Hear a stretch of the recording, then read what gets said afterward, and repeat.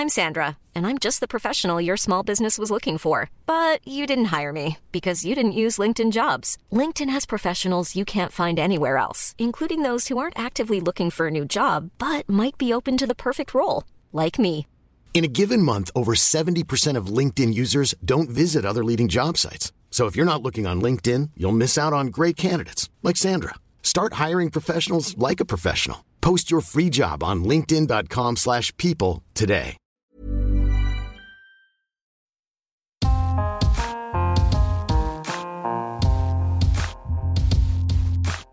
Te lui om te lezen. Wat betekent het grijze gebied bij seksuele intimidatie nou eigenlijk? Een groot probleem is dat daders hun seksueel grensoverschrijdend gedrag vaak anders ervaren dan hun slachtoffers. Door Amarens Eggeraat. Seksueel grensoverschrijdend gedrag is vaak ongelooflijk alledaags. Het kan iets zijn als een goedmoedige collega die tijdens het poseren voor een groepsfoto ineens een warme hand op je billen legt. Een eenzame man op een bankje die verlekkerde dingen over je benen begint te lispelen zodra je langsloopt. Of een sekspartner die verbeten doorgaat terwijl je zelf al een tijdje geen zin meer hebt. Het is ronduit vervelend, soms zelfs beangstigend en vernederend als zoiets je overkomt. Tegelijkertijd kan het lastig zijn om er iets tegen te ondernemen. Want ook al is iemand keihard over je grens gegaan, buiten de context van je eigen gevoelens is dat soms moeilijk hard te maken. Als het over seksueel wangedrag gaat, valt al snel de term grijs gebied. Alsof er een vetvlekje op ons morele kompas zit, waardoor we niet meer kunnen aflezen wie er schuldig is. Bedoelde die collega het niet gewoon als grapje? Is zo'n vraag die zich opdringt. Maak ik problemen die er eigenlijk niet zijn? Lokte ik die smerige opmerking niet gewoon een beetje uit met mijn opzichtige benen? Het is moeilijk om in helder zwart-wit over seksueel grensoverschrijdend gedrag te praten, omdat het onduidelijk is waar die grens ligt. Ik worstel met het idee van spreken over een grijs gebied, zegt psycholoog en hoogleraar seksuologie Ellen Laan. Bij iets als straatintimidatie geldt dat of iets vervelend is of niet, vaak helemaal afhangt van de context. Als een ontzettend aantrekkelijk iemand jou op straat tegenkomt en zegt: "Wow, gorgeous, mag ik je telefoonnummer?"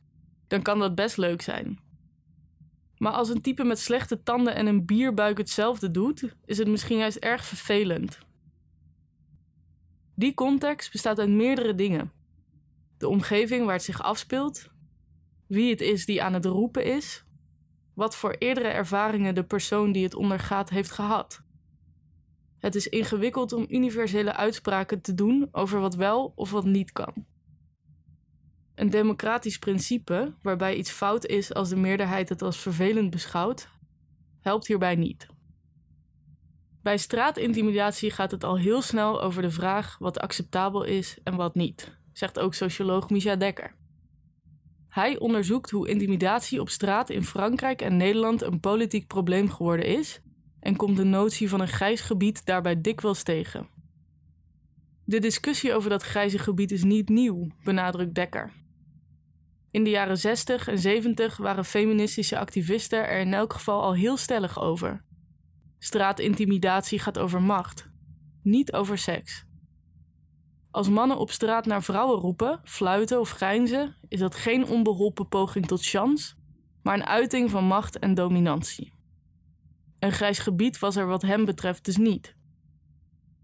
Die stelligheid was een reactie op de Victim Precipitation Theory, die in de jaren 50 in zwang was geraakt. Bij die theorie wordt er vooral gekeken naar hoe een slachtoffer van een misdrijf zich gedragen heeft. Heb je bijvoorbeeld meer kans om verkracht te worden als je op een bepaalde manier loopt of praat? Door die benadering kwam de schuld voor een aanzienlijk deel bij het slachtoffer te liggen. Het nodigde uit tot victim blaming. Feministen waren het daar niet mee eens en wilden zich daar heel erg tegen afzetten. Dat leidde tot de opvatting dat elke vorm van ongewenste toenadering in de publieke ruimte per definitie een vorm van seksisme is. In Frankrijk wordt deze manier van denken aangehouden bij voorlichting over straatintimidatie op middelbare scholen, vertelt Dekker. Aan de meisjes in de klas wordt verteld dat ze slachtoffer zijn van mannelijk machtsvertoon. De jongens wordt opgeroepen om vooral op te houden met die dominantie. Het is een duidelijke boodschap, maar hij ziet ook dat het bij leerlingen voor vervreemding kan zorgen. Leerlingen op scholen in de voorsteden van Parijs zien die voorlichting bijvoorbeeld als iets elitairs. Iets wat afkomstig is van hoogopgeleide witte mensen uit de binnenstad, legt hij uit. Culturele achtergrond en klasse spelen ook mee als het gaat om de vraag welk gedrag acceptabel is, wat het in praktijk moeilijker maakt om een harde grens te bepalen. Ik snap het wel, zo'n zwart-wit benadering vanuit activistisch oogpunt, want het gaat relativering van straatintimidatie tegen. Mensen die, het was maar een grapje zeggen. Maar om bij mannen daadwerkelijk een gedragsverandering teweeg te brengen, moet je ze duidelijk maken dat er verschillende interpretaties mogelijk zijn. Je moet dat grijze gebied serieus nemen, aldus Dekker. Dat probeert bijvoorbeeld het team van Cupido, een stichting die voorlichting over seksualiteit en weerbaarheid organiseert in Amsterdam. Zij zeggen: voor een deel komt straatintimidatie voort uit mannelijke dominantie en vervelende intenties, maar een groot deel is het ook simpelweg sociale onhandigheid, zeker bij jongeren. Daarom geven zij bijvoorbeeld flirtles aan jongens en meisjes, om ze te leren hoe ze op een leuke manier contact kunnen leggen met anderen. Het is een compleet andere aanpak dan in Frankrijk, veel minder ideologisch. Maar als we door middel van educatie een cultuurverandering willen bewerkstelligen, is het belangrijk om bij te houden wat in de praktijk het beste werkt. Als het om straatintimidatie gaat, lijkt het er dus op dat het grijze gebied zich uitstrekt tussen twee parallelle waarheden. De perceptie van het slachtoffer en de perceptie van de dader. De een voelt zich geïntimideerd en ongemakkelijk, de ander waant zich een ouderwetse Casanova die met welgemeende complimentjes de levens van passerende vrouwen probeert op te vrolijken. Laan is het ermee eens dat zo'n verschil in perceptie kan bijdragen aan het ontstaan van een grijs gebied.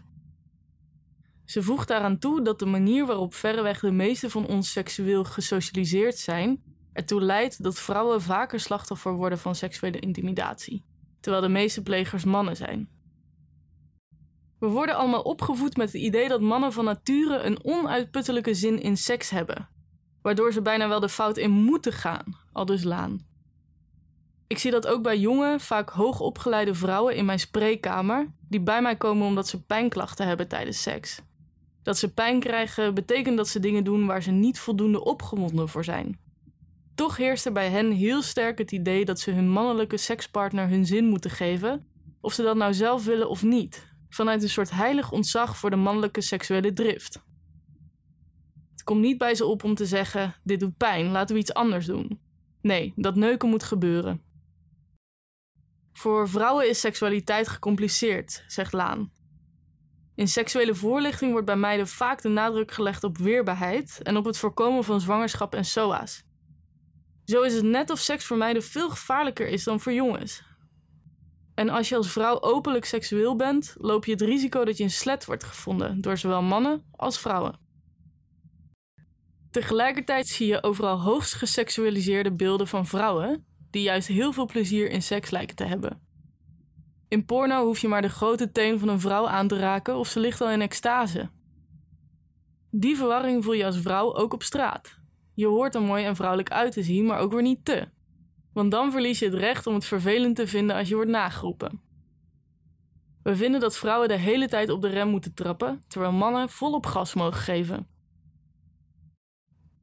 Laan benadrukt dat de vrouwelijke en de mannelijke seksualiteit in feite juist helemaal niet zo van elkaar verschillen. Maar zowel mannen als vrouwen hebben het beeld dat het wel zo is, aldus Laan.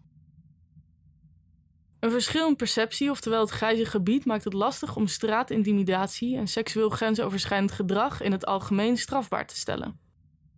Volgens strafjurist Stefanie Heinerman, die werkt als strategisch juridisch adviseur bij bureau Clara Wigman, is ons strafrecht eigenlijk niet goed ingericht om met seksueel wangedrag om te gaan.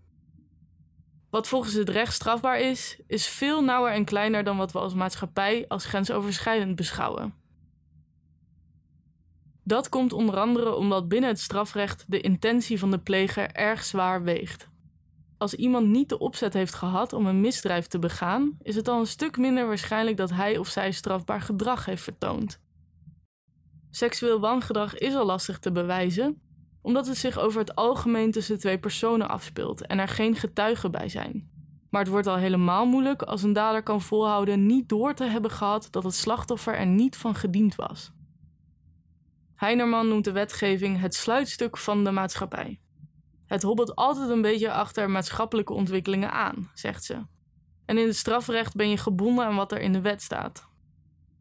Voordat seksueel grensoverschrijdend gedrag strafbaar is, moet er sprake zijn van dwang, een overduidelijk machtsverschil of het slachtoffer moet in een hulpeloze toestand hebben verkeerd, legt Heinerman uit.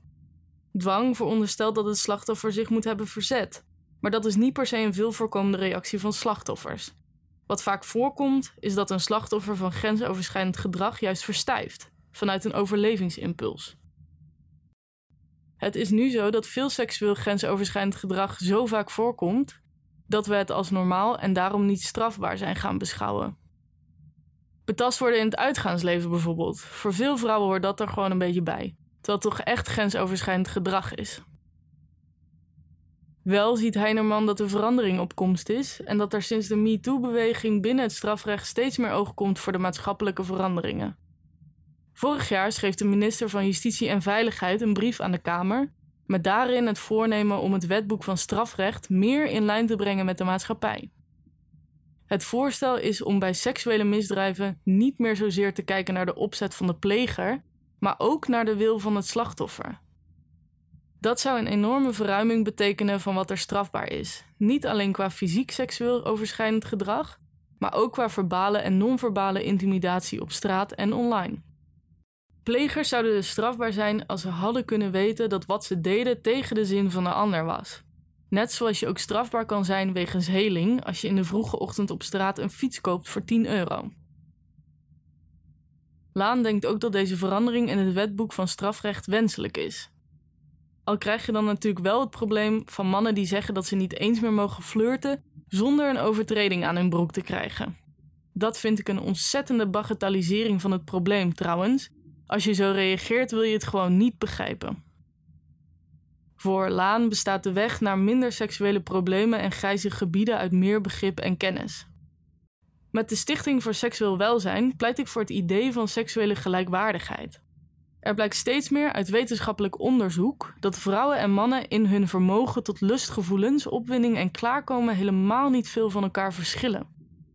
Maar er is wel een verschil in hoe ze hun seksualiteit uitvoeren. Als seks alleen maar om penetratie draait, dan is het logisch dat vrouwen minder klaarkomen en dat het voor hen dus minder leuk is. Maar we accepteren dat, omdat we denken dat het zo hoort. Meer seksuele gelijkwaardigheid lost het probleem van seksuele intimidatie wellicht niet helemaal op, maar zou seks voor vrouwen in ieder geval een stuk minder gecompliceerd en bedreigend maken. Ik vind het een onzinnig idee dat je altijd maar moet benadrukken dat er voor mannen ook een voordeel is, zegt Laan. Maar het is natuurlijk wel zo. Als het voor vrouwen leuker wordt, is het dat voor mannen ongetwijfeld ook.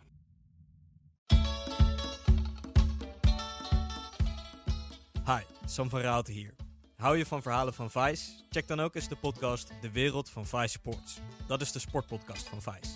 Daarin vertel ik rauwe verhalen over sportcultuur. Het gaat me niet zozeer om wat er op het sportveld gebeurt, maar om de verhalen eromheen. Om de personen en de cultuur. Welkom in de wereld van Vice Sports.